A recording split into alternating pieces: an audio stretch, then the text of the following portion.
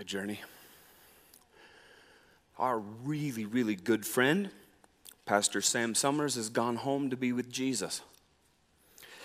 And just a week ago from today, it was the 7th, late in the afternoon, Sam's precious wife, Connie, took him to the ER here in Bozeman, where they discovered that he was bleeding on his brain.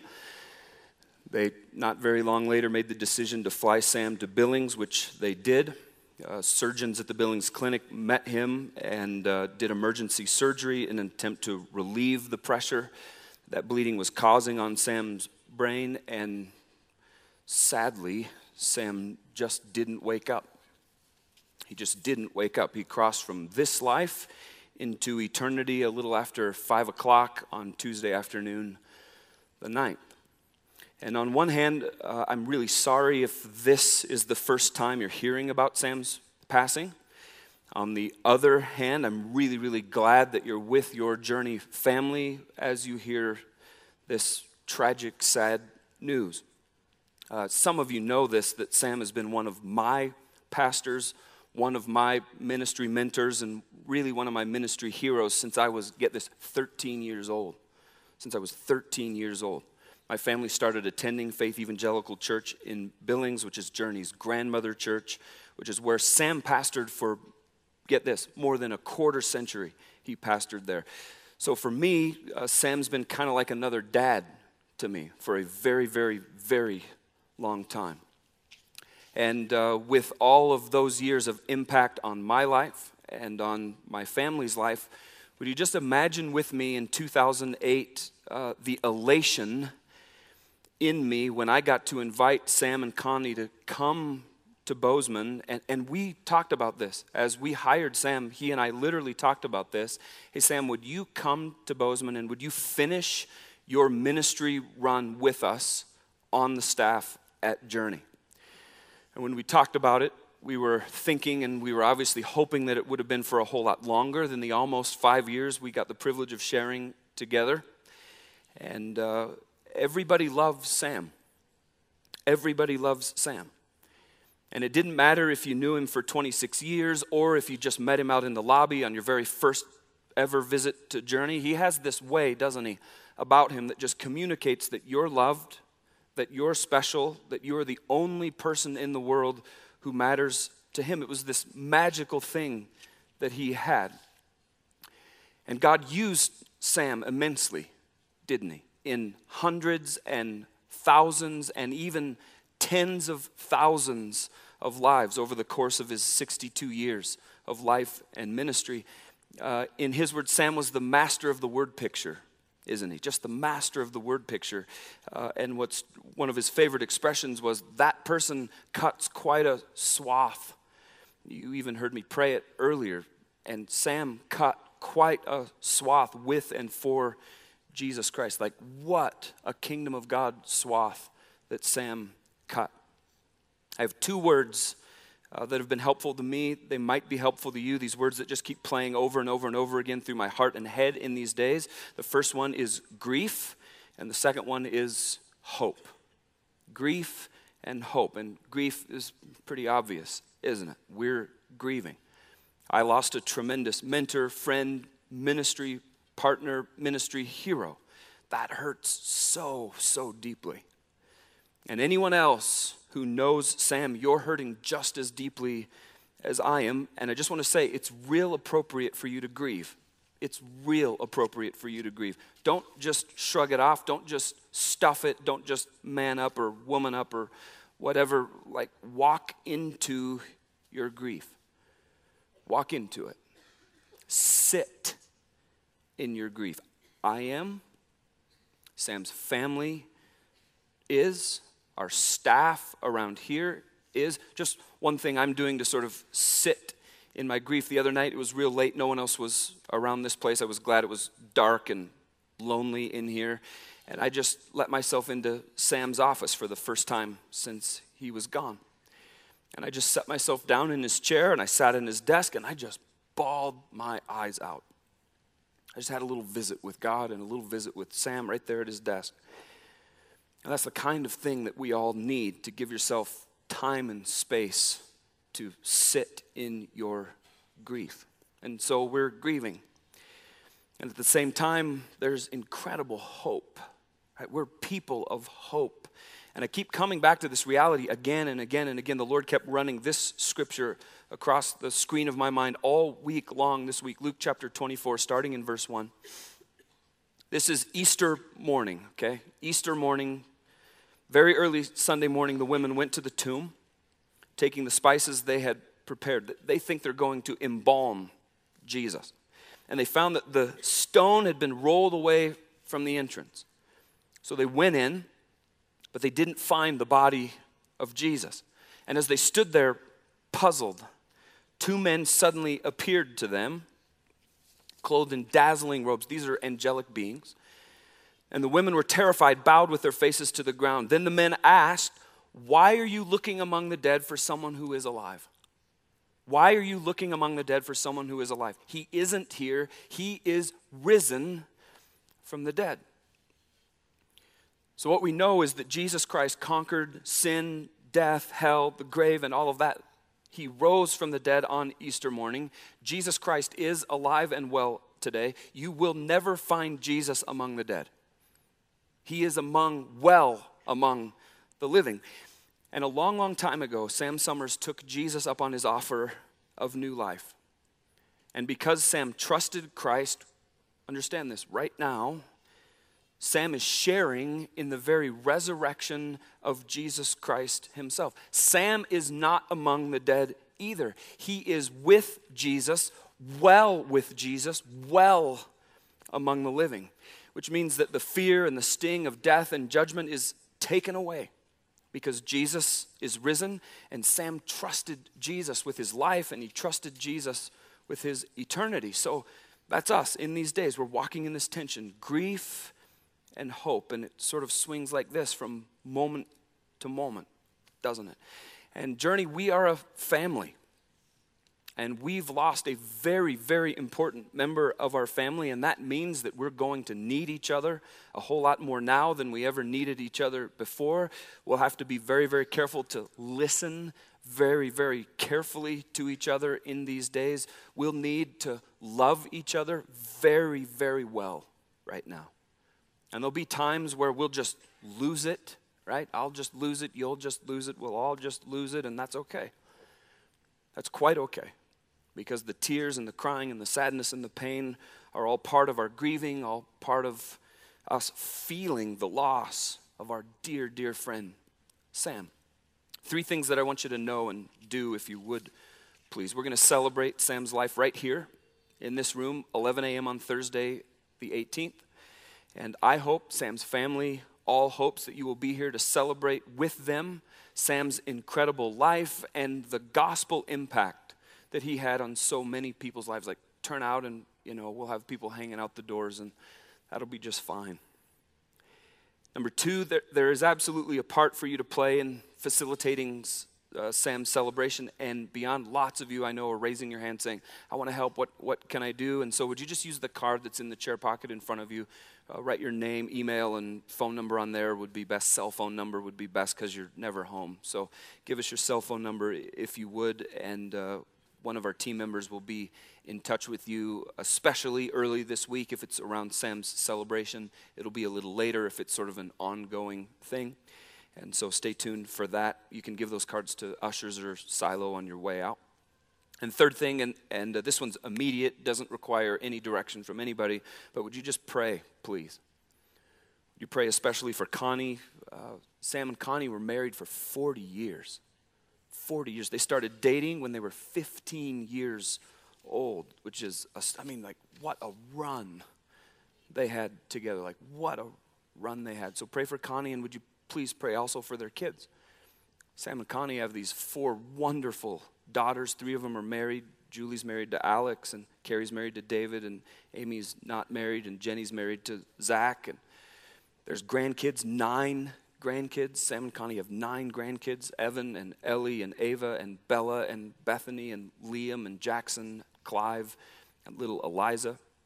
Sam and Connie's 9 grandkids. Would you just lift them up, hold them up in prayer as they begin to metabolize losing Sam?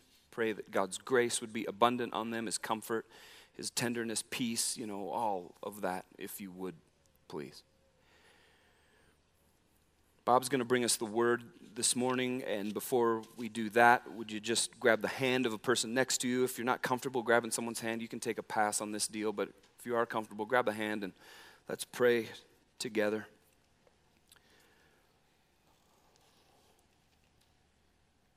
Oh God, thank you so much for meeting us in our place of greatest need.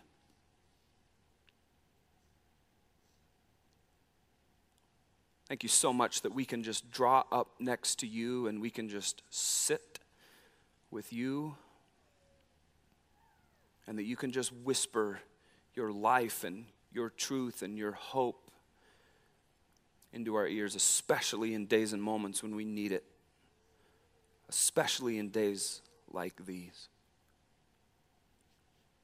Jesus, I pray for Sam and Connie's entire family, Jesus, that you would just surround them, hedge around them.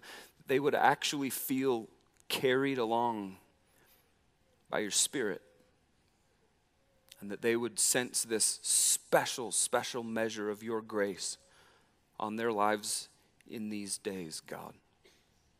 That you would fill them up even to overflowing as only you can, and God, that you would use their extended church family to be your hands and feet in their lives.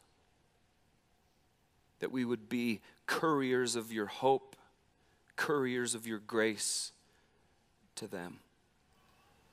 We love you, Jesus. You are the best, and it's you alone we worship. In Jesus' name we pray all of this, and everyone agreed together and said, amen. This is the story of Joseph. Now Israel loved Joseph more than any other sons, and he made an ornate robe for him. When his brothers saw that their father loved him more than any of them, they hated him and could not speak a kind word to him.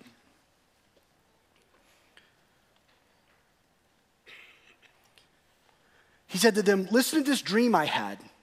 We were binding sheaves of grain out in the field when suddenly my sheaf rose and stood upright while your sheaves gathered around mine and bowed down to it." His brother said to him, "Do you intend to reign over us? Will you actually rule us?" And they hated him all the more because of his dream and what he had said. "Listen," he said, "I had another dream. And this time the sun and moon and 11 stars were bowing down to me." When he told his father, as well as his brothers, his father rebuked him and said, "What is this dream you had? Will your mother and I and your brothers actually come and bow down to the ground before you?" His brothers were jealous of him, but his father, he kept the matter in mind. Now his brothers had gone to graze their father's flocks near Shechem. And Israel said to Joseph, "Go and see if all is well with your brothers and the flocks, and bring word back to me." His brothers saw him in the distance, and before he reached them, they plotted to kill him. "Here comes that dreamer," they said. "Come, now let's kill him and throw him into one of these cisterns and say that a ferocious animal has devoured him. Then we'll see what becomes of his dreams." When Reuben heard this, he tried to rescue him. "Let's not take his life," he said. "Don't shed any blood.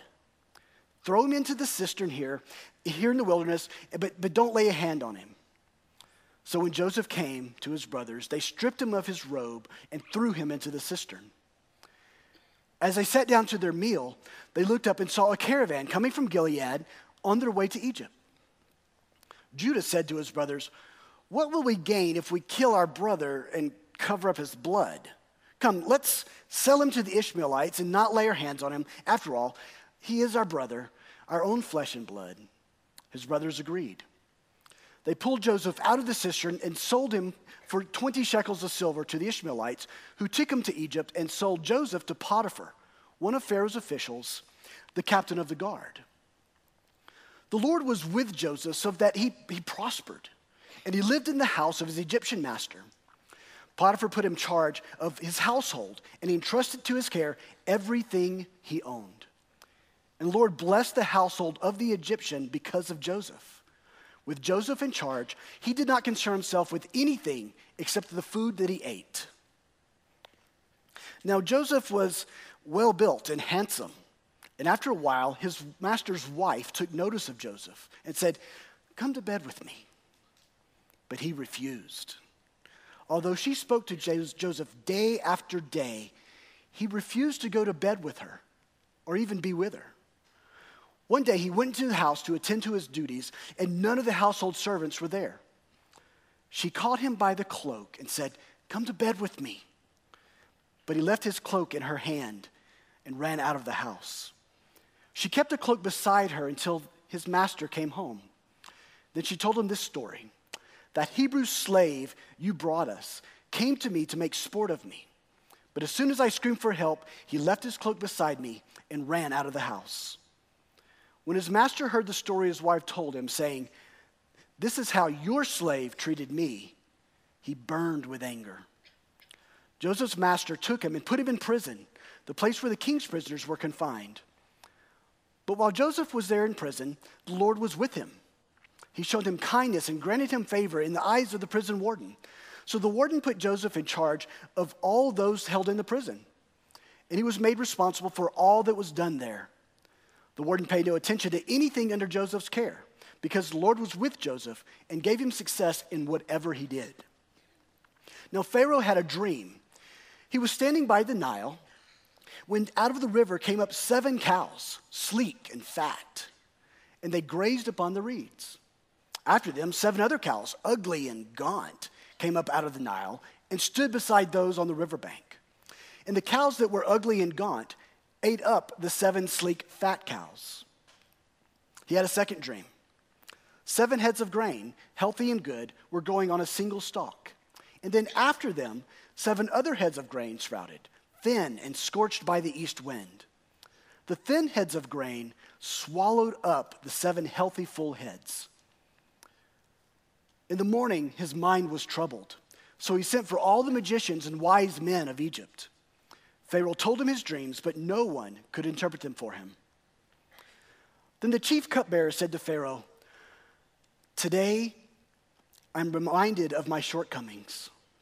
Pharaoh was once angry with his servants, and he imprisoned me and the chief baker in the house of the captain of the guard. Each of us had a dream the same night, and each dream was a meaning of its own. Now a young Hebrew was there with us, and a servant of the captain of the guard.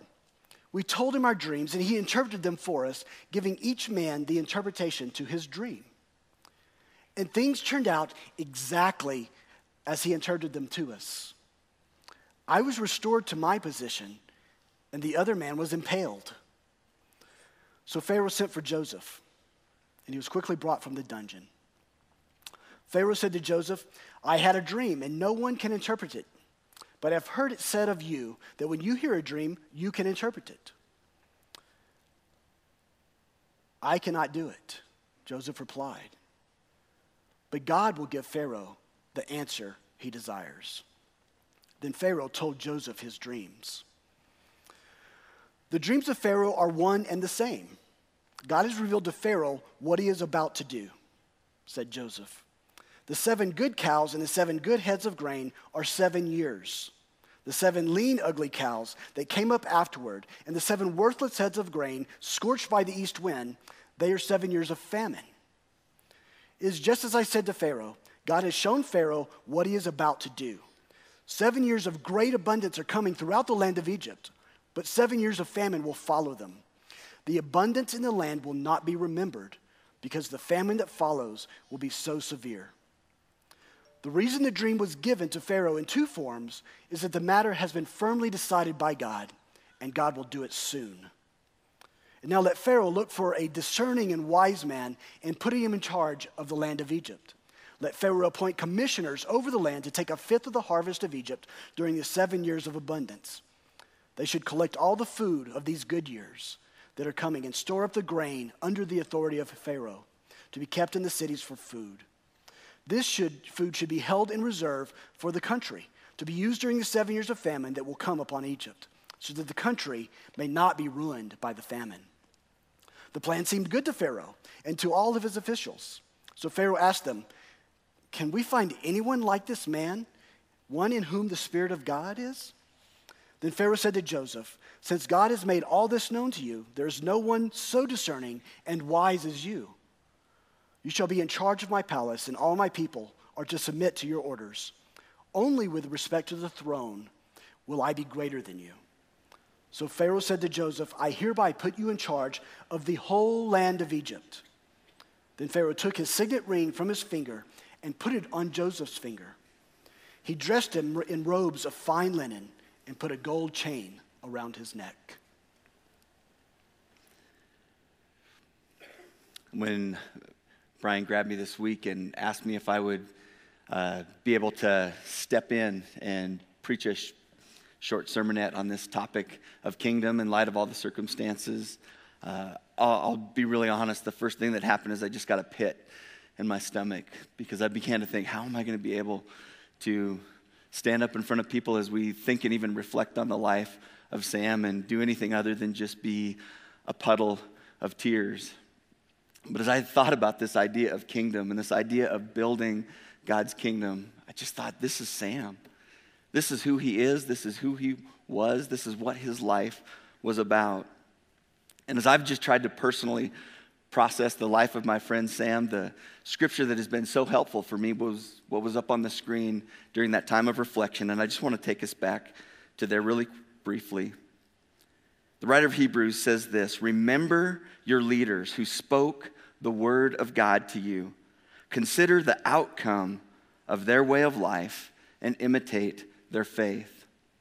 The thing that has been most helpful for me this week was just to press in to the life of Sam and remember the things about him. Remember the things that he did in my life, the ways that he encouraged me, the way that he built my faith.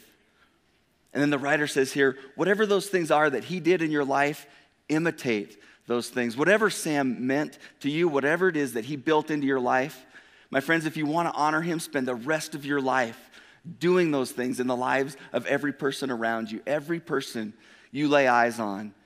Do to them what Sam did with you, and consider the outcome of his way of life. As I've been reflecting on Sam, I just think, I want to finish the way that Sam finished. He finished well. This is a man who died with his boots on, building the kingdom till his last breath. And I was just thinking, if Sam could be here and he could exhort us in any way, what would he say? I don't know if I know exactly what Sam would say, but I'm pretty sure I know how he would say it. Sam wouldn't yell. He wouldn't raise his voice with us. If you know Sam, you know what I'm talking about.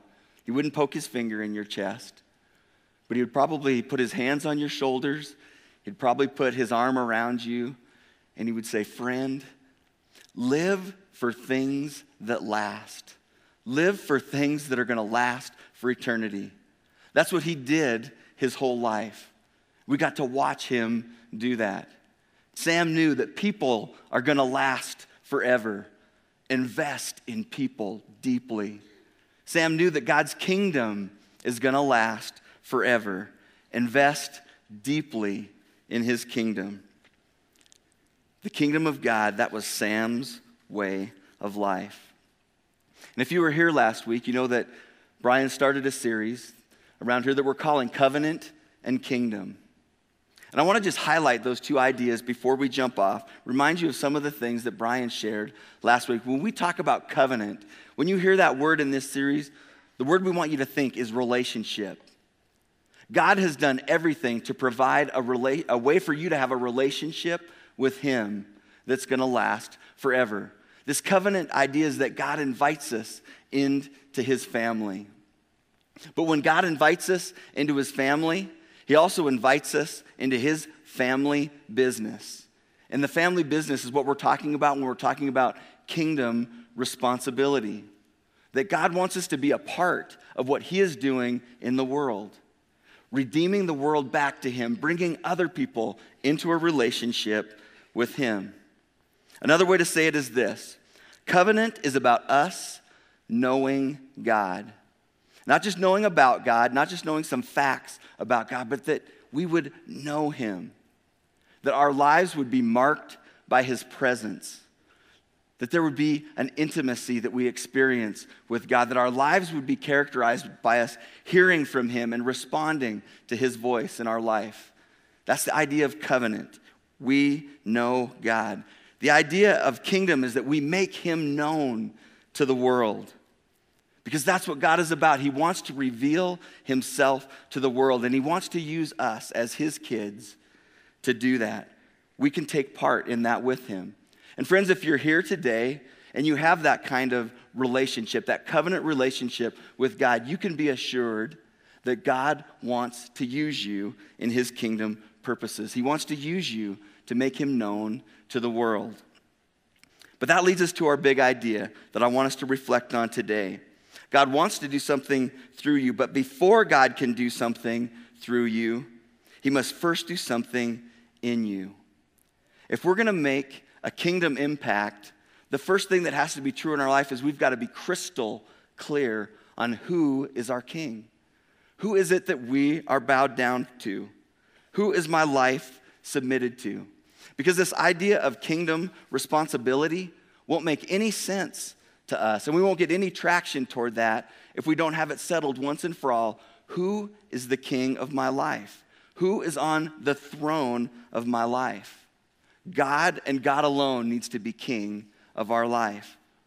But friends, here's the problem that every single one of us in this room is going to run into. We want to be our own king. We want to be captain of our own boat. Frankly, we want to be the center of the universe. And friends, it starts that way for us from the very beginning. We are born that way. I think about the times that I came home from work and I was watching what my kids were doing, just public display that they thought they were the center of the universe. And I always think, what is my wife teaching them while I'm gone? She wasn't teaching them anything. That's how we come into this world. And frankly, it's kind of hard to shed that throughout our life. That's true of us as well, no matter how old you are. We always have this gravitational pull to be the center of the universe. I have a good friend of mine, and there are times in my life when it becomes very apparent that I'm acting in ways that reflect that I think I'm the middle of the universe. And he very humorously looks at me and says, "Here's Bob, here's the world." But isn't that how we want it to be? Sometimes we want to be the center of the universe. When we think about the throne of our life, we feel very comfortable sitting in the throne. We like to be in control. In fact, if we're sitting here, sometimes we even want a remote control so that we can start controlling other people's lives, not just our own. Get some cup holders. We're very comfortable here. Now, I'm not saying that we don't want God in our life. We want God somewhere around our life because we might need him for something, to help us with something. And sometimes I get the picture that that's how people's view of God is. I want to control my own life, and I'll kind of call you up like a butler when I need you for something. Well, friends, if we are going to live out this idea of kingdom responsibility, we have got to move off the throne of our life, and God needs to move from the periphery of our life, and he needs to move to the direct center of our life if God's going to use us in his kingdom purposes. And there's hope, friends, because God is committed to helping us in this process. God is going to do whatever it takes to bring us to the place, ultimately in our life, where he is the king. He is the one that we'll bow down to. Every knee will bow, every tongue will confess one day. It's just a matter of whether we're going to submit to that process in God's life, in our life that God wants to do. We're going to look at the story of Joseph. You heard Sam read it earlier. In the life of Joseph, God gives us a front row seat into his life. And we get to see this process taking place in his life. And we just think if there ever was a life that was a roller coaster, it was the life of Joseph. He starts out at the beginning. He's the favored son, loved the most. And this gets him into trouble because if you're the favored son, you don't want to make it so obvious to your other brothers that you're the favorite son. But we've all experienced some level of sibling rivalry, and it seemed like that was the same in his family. But probably in our context, most of the time, you just give your little brother a wedgie and you send him on his way. No, he gets sold to be a slave in Egypt. Talk about a plummet in terms of your fortunes. But here's what we know from the scriptures, that God was with him. And we know that this vision that God was going to do something through Joseph hasn't gone away. But before God can do something through Joseph, he's got to do something in him. But we know that God was there because he tells us so. The Lord was with Joseph so that he prospered. Not prospered in the sense that he got wealthy, but prospered in the sense that God's grace was going out ahead of him. God's hand was on his life. And he lived in the house of his Egyptian master. When his master saw that the Lord was with him and that the Lord gave him success in everything he did, Joseph found favor in his eyes and became his attendant. Potiphar put him in charge of his household, and he entrusted to his care everything he owned. From the time he put him in charge of his household and of all that he owned, the Lord blessed the household of the Egyptian because of Joseph. The blessing of the Lord was on everything Potiphar had, both in the house and in the field. Everyone, it was just so obvious, even in this place that wouldn't be what Joseph would have chosen for his life, it was so obvious to everyone around that the hand of God was on him. But Potiphar's wife, she noticed something about Joseph a little bit more than just the fact that God's hand was on him. She noticed that this was a handsome young man, and she wanted him, and she threw herself at him. But Joseph, he wants to honor God with his life. And he says, who am I to do such a wicked thing and bring dishonor to my God? Who am I to do that and sin against him?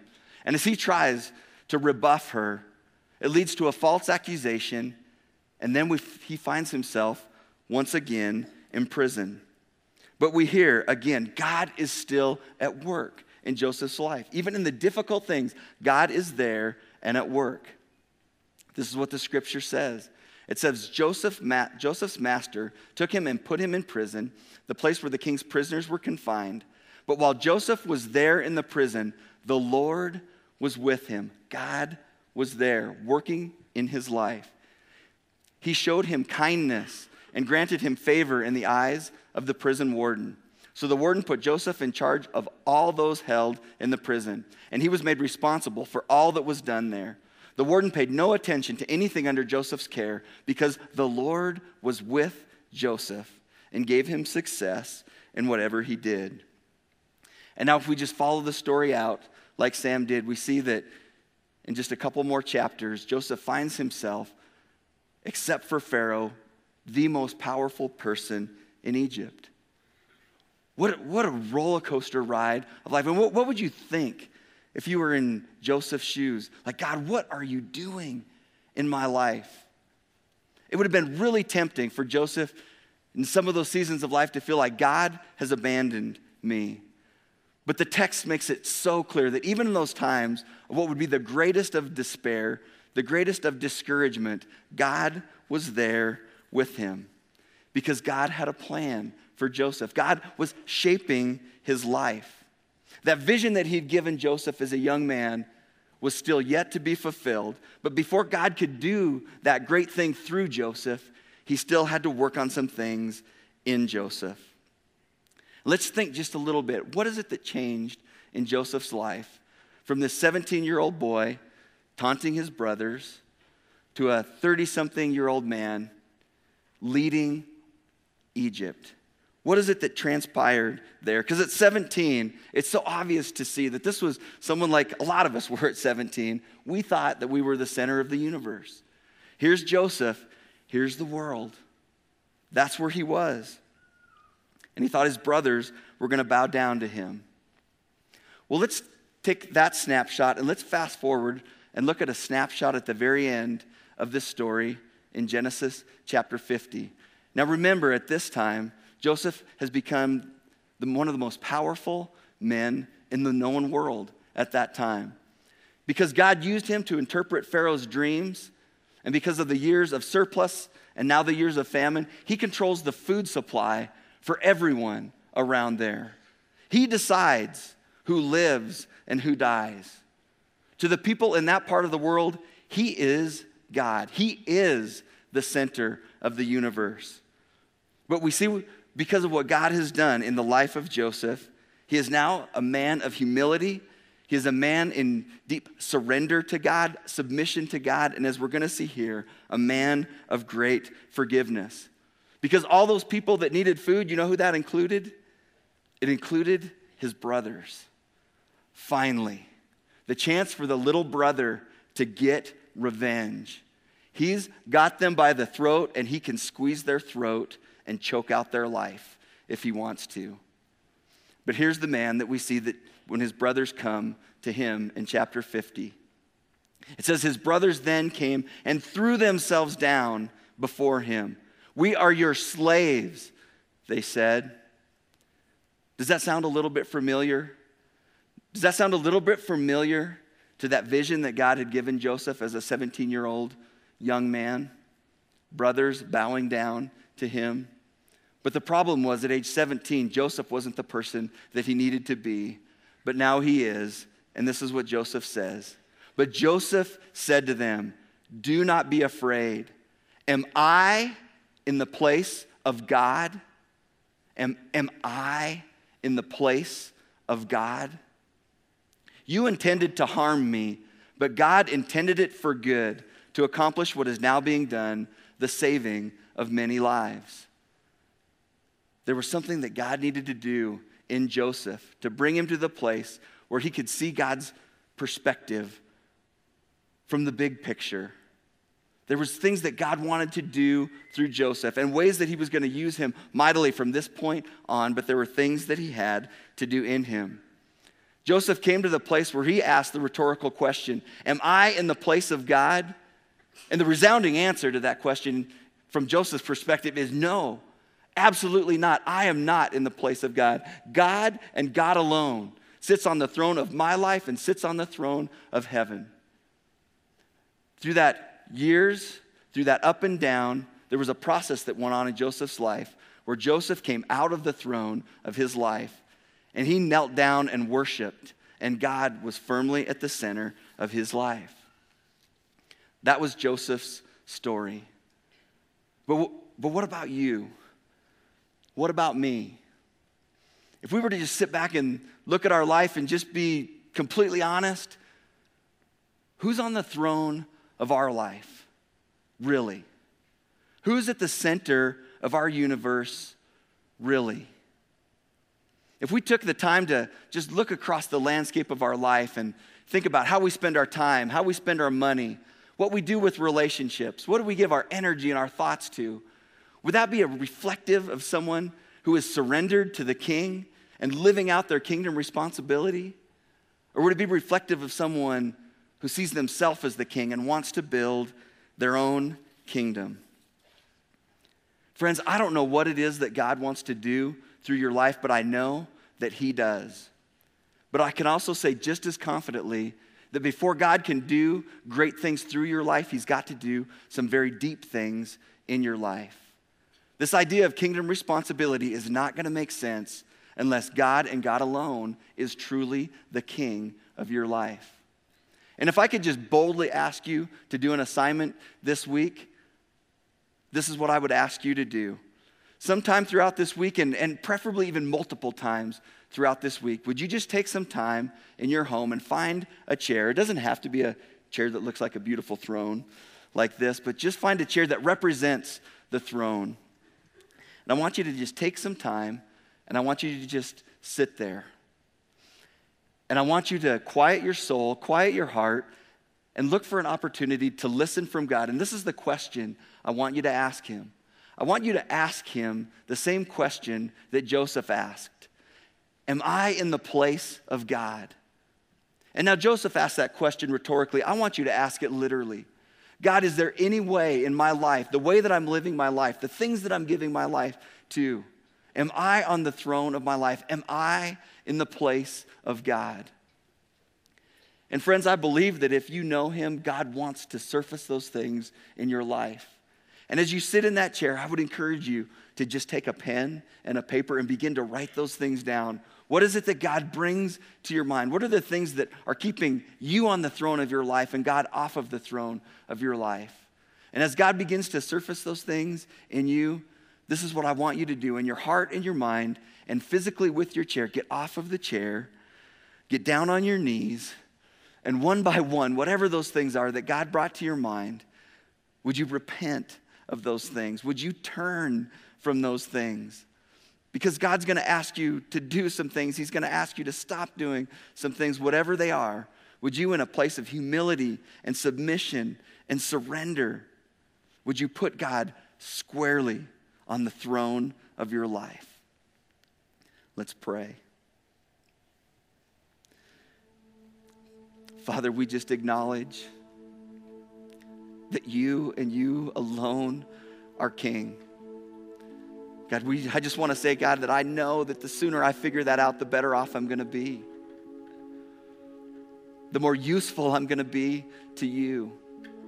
God, for me and for my friends, God, would you show us the things in our life that are keeping us on the throne and keeping you off of the throne. God, we want to be surrendered to you.